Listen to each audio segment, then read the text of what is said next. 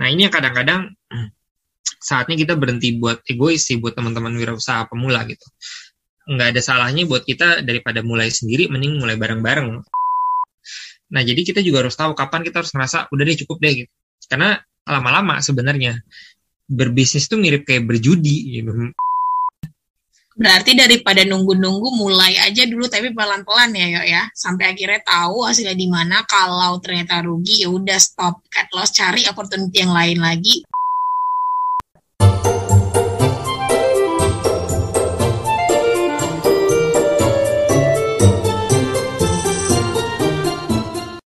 Boleh nggak nih Aryo sharing cerita awal mula Aryo terjun ke dunia wirausaha?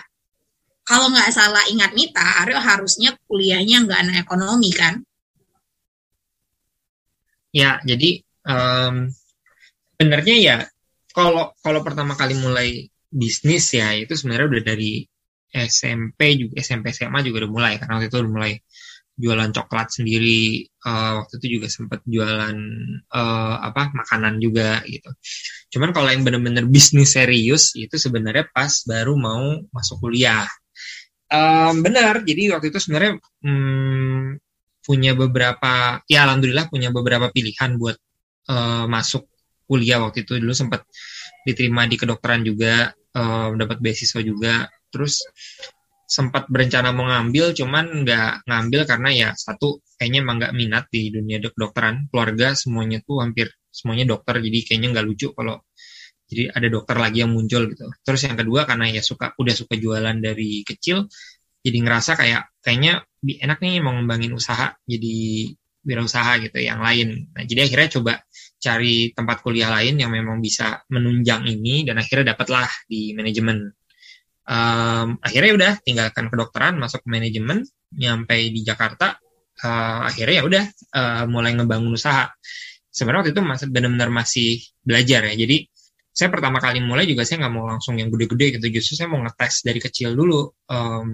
Kalau dalam bisnis itu ada namanya business acumen. Business acumen itu artinya kayak instingnya lah, kayak gimana cara kita buat memahami keseharian seorang pebisnis. Karena itu nggak beda jauh gitu, mau kita punya perusahaan gede sama kita mau jualan di warung, sebenarnya namanya business acumen itu ya sama-sama aja gitu, instingnya gitu. Kita misalnya kita punya alarm dalam diri kita kalau ternyata kayak kok udah jam segini nggak ada yang beli ya, kayaknya ada yang salah nih misalnya. Atau kalau misalnya udah akhir bulan kok ternyata saya masih belum bisa tutup buku ya, misalnya saya belum BEP ya, belum break even ya.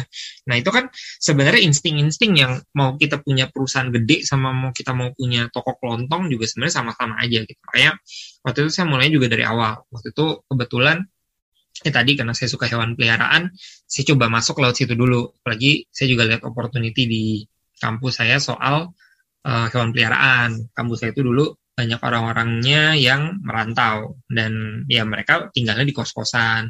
Mereka mungkin nggak bisa punya hewan peliharaan yang besar kayak kucing atau kayak anjing gitu. Akhirnya saya juga pertama kali itu masuk itu jualan hamster gitu. Terus beberapa kali bazar ada di kampus, diadain bazar, itu kita bikin usaha kuliner beberapa kali. Terus ngebangun branding lewat bazar, tapi setelah itu ya misalnya bisa bikin kayak take away.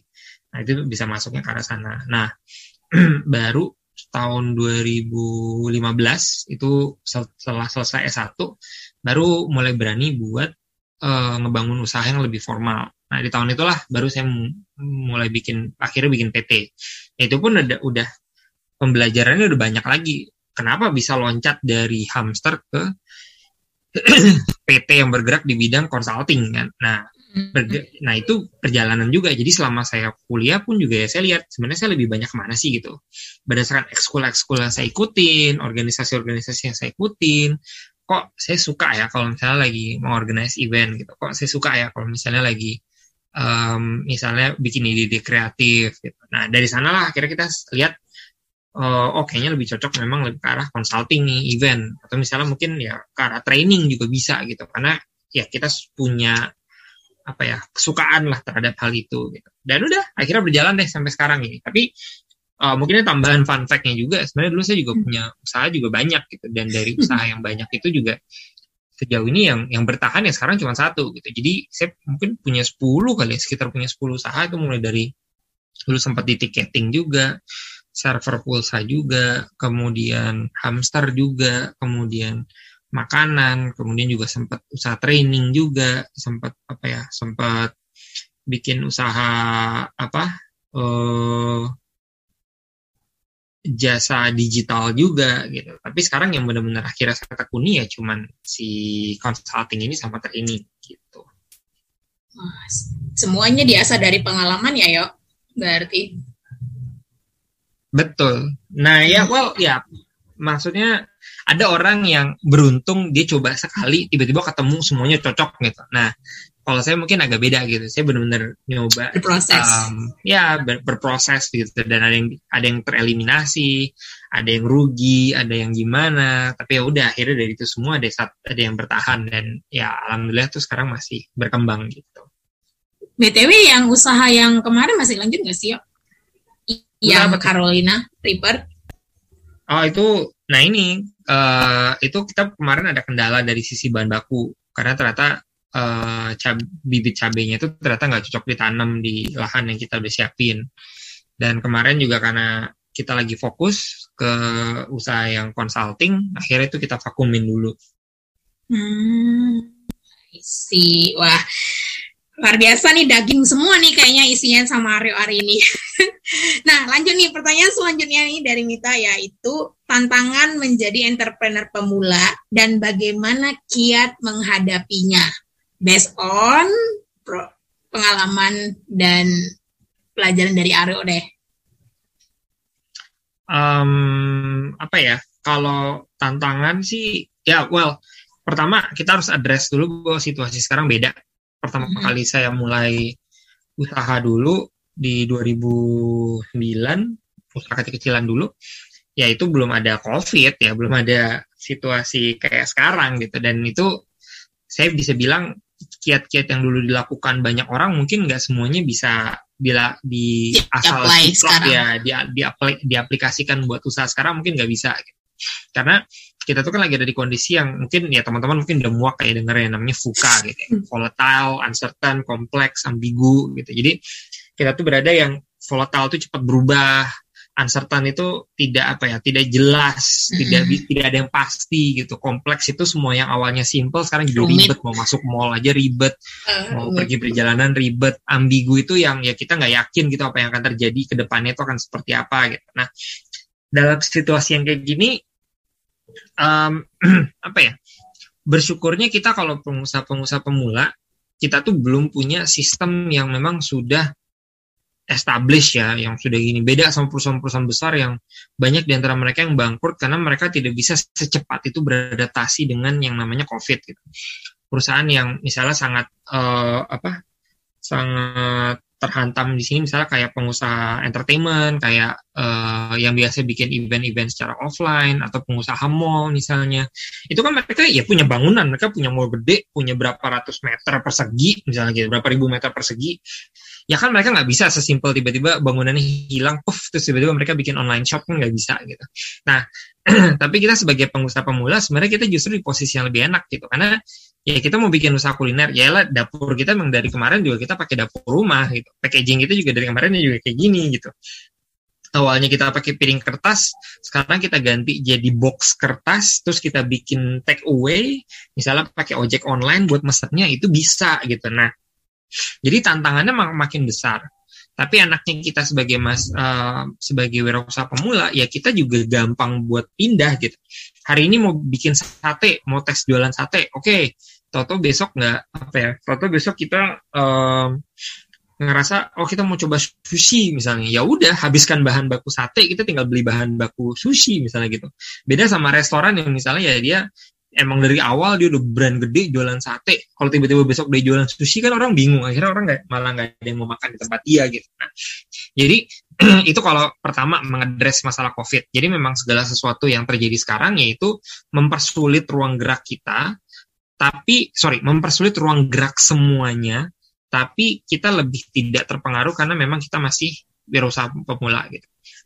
Tapi kedua tantangannya sekarang adalah ya orang jadi kepikiran buat bikin wirausaha semua, buat bikin usaha sendiri gitu. Orang-orang banyak yang ada orang yang ngerasa karena COVID ya mereka misalnya kehilangan mata pencarian secara formal, akhirnya mereka mau buka usaha-usaha kecil. Akhirnya mereka jadi entrepreneur dadakan di situ. Tapi ada juga orang yang ngerasa karena COVID mereka ngerasa tidak aman nih bekerja di luar, akhirnya mereka dari rumah aja bekerja, akhirnya mereka jadi wirausaha.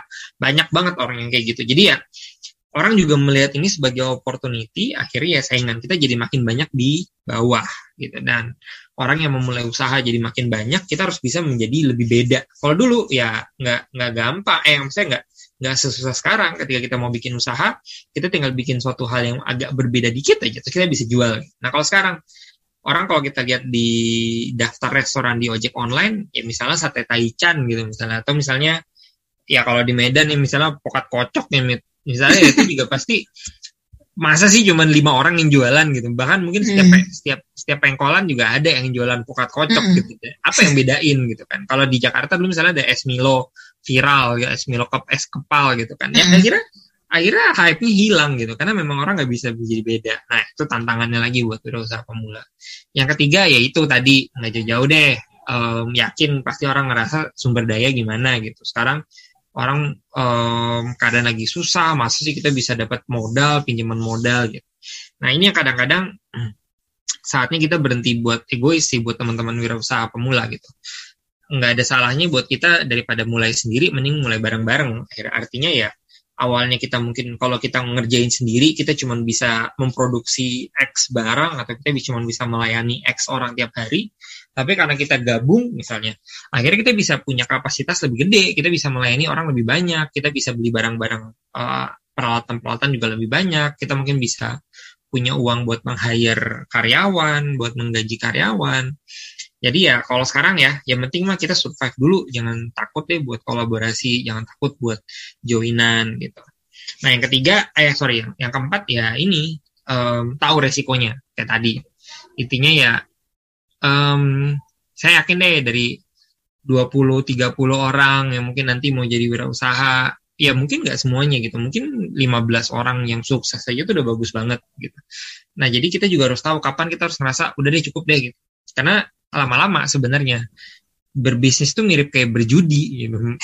Dalam konotasi yang positif ya, maksudnya kayak kita rugi, kita kan selalu kayak udahlah tambah duit lagi gitu. Tapi ya padahal sebenarnya kita nggak berhasil karena ada sesuatu yang salah gitu. Sementara mungkin kita ngerasa udah deh coba sebulan lagi masih bisa kok. Seorang wirausahawan juga harus tahu kapan dia harus berhenti. Jadi kalau sekarang ya mungkin nih teman-teman yang dengar ada beberapa juga yang misalnya main kripto misalnya gitu kan, ada yang namanya cut loss kan. Kalau misalnya mata uang kriptonya udah mulai turun, nggak mungkin kalau kita berharap bakal naik terus. Kalau misalnya ternyata dia naiknya baru tahun depan gimana? Nah udah akhirnya orang banyak yang cut loss. Sama halnya dengan berwirausaha. Kalau memang kita udah terbukti gagal, udah terbukti nggak sukses, ya udah mungkin saatnya kita berhenti, kita cut loss. Kemudian ya kita bisa mulai hal baru gitu. Mungkin itu sih beberapa tantangan yang sekarang sering muncul ya kalau buat wirausaha muda. Dan satu lagi yang paling penting. Kadang-kadang wirausaha muda itu karena memang wirausaha pemula itu karena memang mereka masih baru ya, dan mereka takut rugi ya. Jadi mereka tuh kadang-kadang suka wait and see, nunggunya kelamaan, rencananya berlebihan gitu. Mungkin nanti pelajari deh konsep yang namanya lean startup, pelajari konsep yang namanya MVP, minimum viable product. Jadi intinya sekarang itu saatnya bukan lagi kita benar-benar nunggu sampai semuanya siap baru nanti kita launching. Tapi bisa jadi ya mungkin kita bikin produk prototype dulu kecil-kecilan. Mungkin kalau produknya masakan ya kita bikin dulu misalnya 5 porsi, 10 porsi, coba ditestin ke orang-orang suka apa enggak, atau kita jual murah dulu. Yang penting kita bisa dapat feedback gitu. Nah, kalau misalnya enak, ya udah. Kalau misalnya nggak enak, kita perbaiki sampai akhirnya bagus. Barulah kita beli modal besar, barulah kita produksi secara massal gitu. Karena yang paling penting sekarang, yang seperti tadi gue bilang, misalnya ya pokat kocok ada di mana-mana gitu. Ya kita juga harus tahu apa sih yang bikin orang suka sama pokat kocok kita gitu. Jangan kita cepat membangun prototipenya, purwarupanya, kita cobain ke orang-orang, kita bisa belajar cepat, gagal lebih cepat, belajar lebih cepat gitu. Jadi, nggak enak nih, nggak enaknya di mana? Kemanisan. Oke, kurangin gula, bikin lagi 5, kasih ke orang lain. Gimana nih? Terlalu hancur alpukatnya. Oke, kita bikin 5 lagi, tes lagi sama orang. Beda kalau kita misalnya, udah kita langsung bikin 100, langsung jualan. Ya itu kan susah ya, kita juga punya modal terbatas, kok kita berani-beraninya, tiba-tiba kita belum tahu pasar suka sama produk kita apa enggak, kita udah jual gitu. Itu sih kayaknya beberapa tantangan sama tips-tipsnya. Berarti daripada nunggu-nunggu mulai aja dulu tapi pelan-pelan ya Yo ya. Sampai akhirnya tahu hasilnya di mana. Kalau ternyata rugi ya udah stop, cut loss, cari opportunity yang lain lagi, terus research.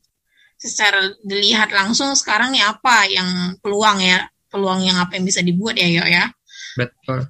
Aduh, luar biasa sih ini masukan-masukan dari Aryo tentang bagaimana menjadi seorang entrepreneur pemula supaya tetap maju.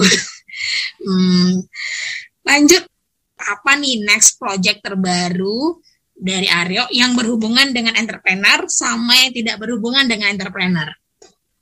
Boleh dong, spoiler, spill.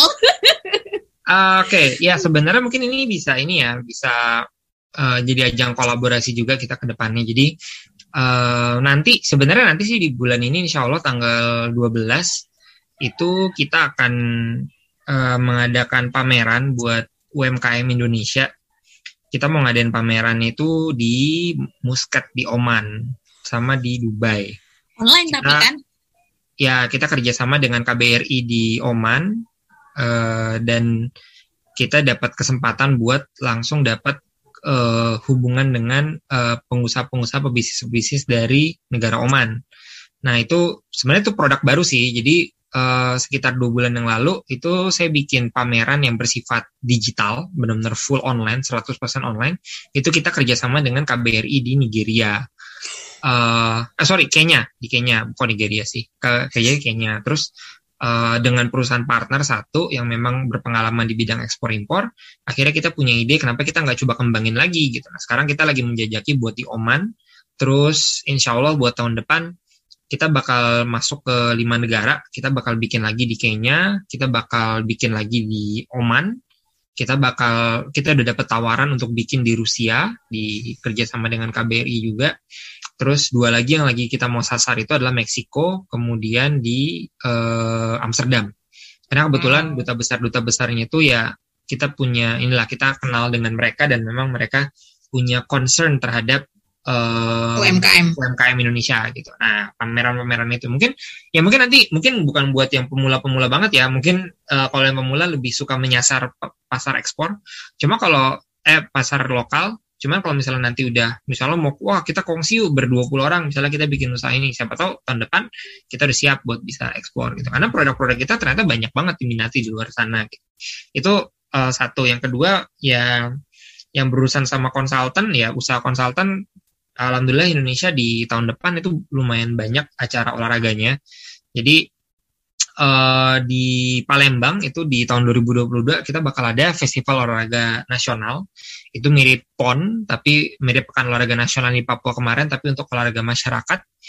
Terus di Solo itu juga ini lagi dijajaki sih sebenarnya. Itu nanti akan ada ASEAN Para Game. Jadi kalau dulu tahun 2018 kita bikin Asian Para Game yang level Asia, tapi ada juga yang level ASEAN. Nah, karena kemarin itu Vietnam cancel karena mereka kena kasus COVID lumayan banyak, akhirnya tuan rumahnya lagi mau dijajaki untuk diganti ke Indonesia. Jadi mungkin akan ada acara itu juga. Dan jangan lupa 2023 kan ini PON akan dilaksanakan di Aceh sama Medan. Jadi, nah itu persiapannya pasti udah mulai lagi di tahun depan. Selain itu ya next-nya juga lagi mendalami, kan sebenarnya usahanya training consulting ya. Sekarang juga lagi mendalami training, lagi membangun beberapa program coding, jadi coding school atas nama brandnya itu Upscale. Jadi buat teman-teman yang memang ingin masuk ke dunia programming, dunia IT, terus misalnya mau berkarir di bidang IT walaupun dari background apapun, kita siap buat bantu, kita siap buat bina, dan nanti kita pun siap buat menyalurkan kalau misalnya teman-teman butuh pekerjaan atau misalnya butuh lapangan pekerjaan atau butuh karir yang memang membangun karir di dunia IT gitu. Ya, jadi kalau di Upscale itu kita lagi mencoba untuk membangun ekosistem di mana kita bisa membantu orang-orang untuk bisa masuk ke dunia IT itu secara real time gitu. Jadi mereka dapat pembelajaran, dapat pengalaman, bahkan dapat akses pembiayaan juga untuk pendidikannya. Lalu nanti mereka bisa bayar setelah nanti mereka sudah bekerja. Mungkin itu kali kalau yang dari sisi entrepreneur. Kalau yang non-entrepreneur sih kayaknya ya 11-12 ya. Maksudnya mungkin kepikiran sih buat ngambil pendidikan lanjut lagi. Wow. Mungkin tahun depan. Terus apa lagi ya? Sembah. pengen pengen sebenarnya pengen nggak ngantor dari Jakarta ya, maksudnya pengen sedikit bisa mengeksplor Indonesia lah. Kemarin tuh dari bulan Februari sampai bulan Oktober itu banyak, lama banget di Papua ya, dan itu pertama kalinya kan berada di Indonesia Timur, itu ternyata indah banget, bagus banget. Jadi kayak kepingin bisa nggak ya 2022 itu kita bisa, saya bisa kayak ya muter-muter lah, bisa benar-benar bisa mencoba menjelajahi Indonesia gitu. Soalnya kadang-kadang menjelajahi Indonesia jauh lebih susah dibandingkan dengan menjelajahi luar negeri. Ya. Tapi kan lagi COVID sekarang yo, jadi ya time untuk menjelajahi Indonesia kayaknya ini tepat nih kan. Nah itu ya, jadi makanya ya obat ini salah satu bentuk keoptimisan juga kalau mungkin COVID akan tidak separah itu dulu ya. Ini ada varian baru sih yang namanya Omicron ini ya. Moga-moga nggak ini, yang penting kita sama-sama jaga kesehatan aja. Bener banget. Yuk, tadi itu kan Ara bilang next project Ara itu kan ada yang UMKM online tuh kan. Nah, berarti itu bakal Aryo siarin di mana tuh? Atau itu terbuka untuk umum untuk melihatnya atau gimana ya? Nah, jadi pameran ini sebenarnya, pameran ini kita fokuskan kan untuk masyarakat luar. Jadi kalau buat orang Indonesia sebenarnya nggak nonton, justru nonton itu nanti dari luar sana gitu. Nah, tapi bisa ikut, cuman kan ya ngapain kita ikut buat nontonin produk-produk sendiri juga gitu. Walaupun nanti ada biasanya dalam setiap pameran tuh pasti ada kelas-kelasnya juga. Jadi kayak ada, misalnya kemarin pada saat kita bikin acara yang di Kenya, yaitu ada presentasi dari duta besar kita di Kenya, kemudian juga ada presentasi dari perwakilan pengusaha-pengusaha di Kenya. Jadi mungkin teman-teman UMKM Indonesia akan lebih tertarik untuk ikut ininya dulu, webinarnya, atau misalnya ikut seminarnya sambil lihat-lihat. Mungkin lihat-lihat pamerannya lebih kepada lihat, apa sih barang-barang yang diminati di negara-negara itu gitu. Nah, jadi dari sana baru ntar kita lihat apa sih yang bisa kita jelajahi nih kolaborasinya, apa yang bisa kita eksplor bareng-bareng gitu. Dan lagi kita kan itu region mainnya ya. Misalnya kemarin pada saat di Kenya itu kita undang bukan cuma pengusaha Kenya doang, kita juga pengundang dari Nigeria, kita undang dari bahkan sampai jauh sampai Madagaskar juga kita undang waktu di Kenya kemarin. Nanti pada saat di Oman pun kita juga undang negara-negara dari Teluk, kita mengundang Dubai, kita undang Qatar, kita undang Arab Saudi, pokoknya semua yang ada di sana kita coba undang. Minimal mereka hadir secara virtual dan mereka bisa ngasih gambaran ke kita. Contoh nih, ini mungkin fun fact buat pamerannya gitu. Ada orang yang mungkin kalau kita tahu yang biasa bumbu-bumbu itu kan orang apa ya, orang-orang negara Teluk itu kan sangat apa ya, sangat suka dengan yang namanya spice ya, rempah-rempah gitu. Nah, kayak Meksiko ya, dan ya Meksiko berempah banget gitu, Amerika Selatan juga, tapi negara-negara Arab juga gitu. Nah, salah satu yang benar-benar mereka cari itu namanya kardamom. Kalau kardamom tuh kalau di Indonesia kapulaga gitu. Nah, kemarin tuh mereka udah bilang gini, kita lagi nyari banget nih kapulaga, karena kalau di Oman itu mereka suka minum kopi pakai kapulaga. Tapi ternyata kita udah semangat banget nih, kita kayak kapulaga Indonesia mah banyak banget kapulaga gitu. Nah, ternyata kapulaga di Indonesia itu bulat. Sedangkan yang dicari sama orang Oman bubuk. Itu yang bubuk. Yang lonjong. Oh, beda, kirain bubuk. Bukan, saya ke buahnya gitu. Jadi mereka kan belinya dalam bentuk kering kan. Cuma kalau Indonesia tuh bulat nih. Mungkin kalau minta nanti Google atau teman-teman yang dengar lagi coba Google. Jadi kapulaga tuh ada yang bulat, ada yang lonjong tuh yang kayak padi. Jadi kayak padi yang masih ada kulit arinya gitu. Nah, ternyata itu yang mereka cari tuh kapulaga India. Kita udah semangat banget kemarin, tapi ternyata dicari beda gitu. Nah, hal-hal itu yang kadang-kadang kita nggak tahu. Kita mah taunya, kita mau ekspor kapulaga gitu. Tapi ya ternyata requirement-nya beda gitu. Bahkan kalau dulu orang mirip, yang ribet kan kopi ya, biasanya ada Arabica, Robusta, asapannya ini, pahitnya segini. Enggak, ternyata yang lain itu juga banyak.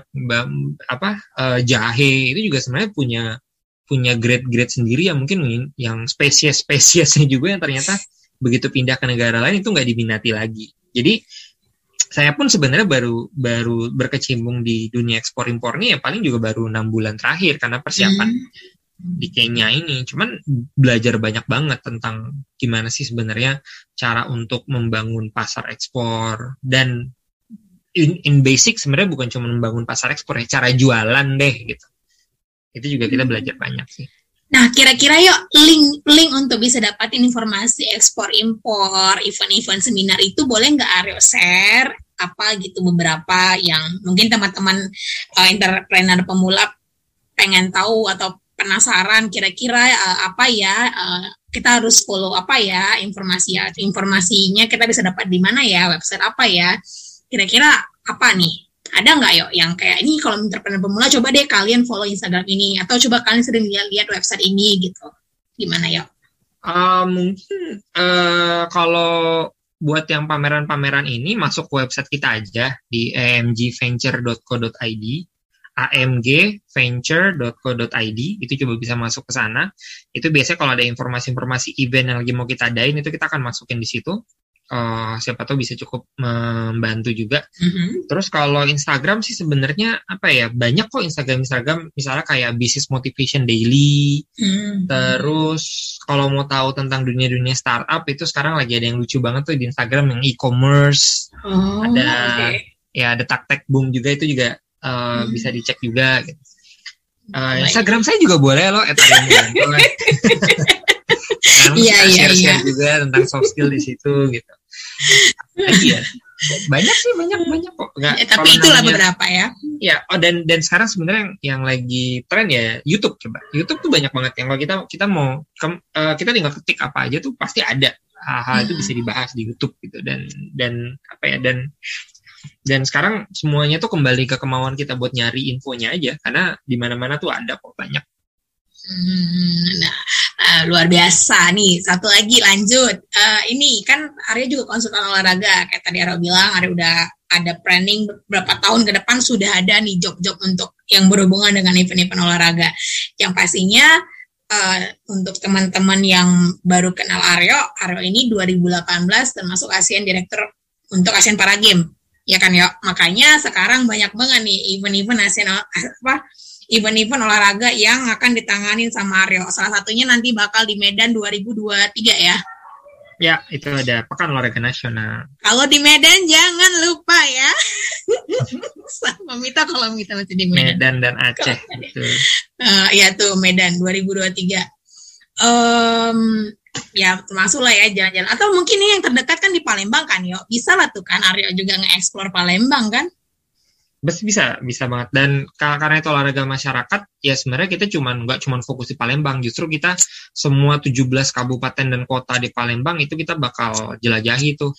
Karena kita kan nih minta mereka untuk partisipasinya juga gitu. Karena olahraga masyarakat ini kan sebagai salah satu bentuk upaya buat membantu pemulihan COVID juga dengan kita menjaga kesehatan. Nanti juga bakal ada pemecahan rekor.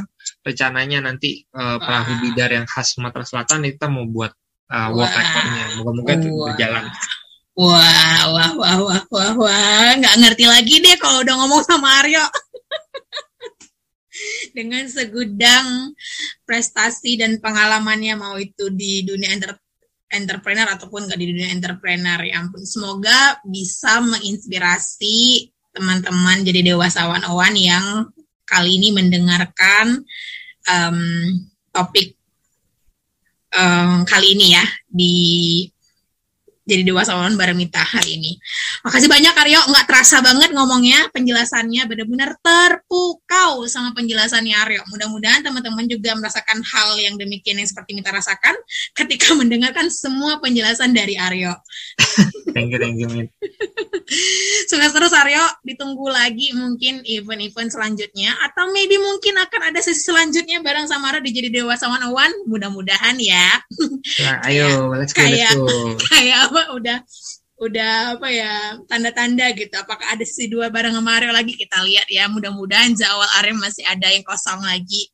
Moga-moga masih ada yang bisa di-share. Iya, untuk the next episode Jadi Dewasa 101 selanjutnya, mudah-mudahan kita curi lagi waktu Aryo yang kosong lagi untuk selanjutnya, mudah-mudahan ya. Amin, sukses buat semuanya. Sukses Mit, jaga kesehatan. Ya, sama Aryo juga, karena Aryo lebih sering hur-har-hur lelaki udara kemana-mana karena kan. Kalau gue selalu dicek selalu tes COVID. Oh iya juga. Tapi ketika di lapangan, ayo gimana? Ketika lagi Maksudnya kalau kena ketahuannya cepet maksudnya. Iya, tapi jangan sampai ya nauzubillah min dzalik ya, kalau misalnya untuk Aryo dan Mita, jangan sampai jauh-jauh ya. Selalu waspada. Ya, tetap waspada, tetap jaga prokes buat untuk Aryo dan juga teman-teman Jadi Dewasa 101. Oke, kalau gitu selamat malam teman-teman Jadi Dewasa 101. Sampai jumpa lagi di next episode berikutnya bersama Mita, dan kita lihat siapa lagi narsum yang bakal bareng sama Mita. Bye-bye. Bye Aryo. Thank you. Halo Tess. Thank you semuanya.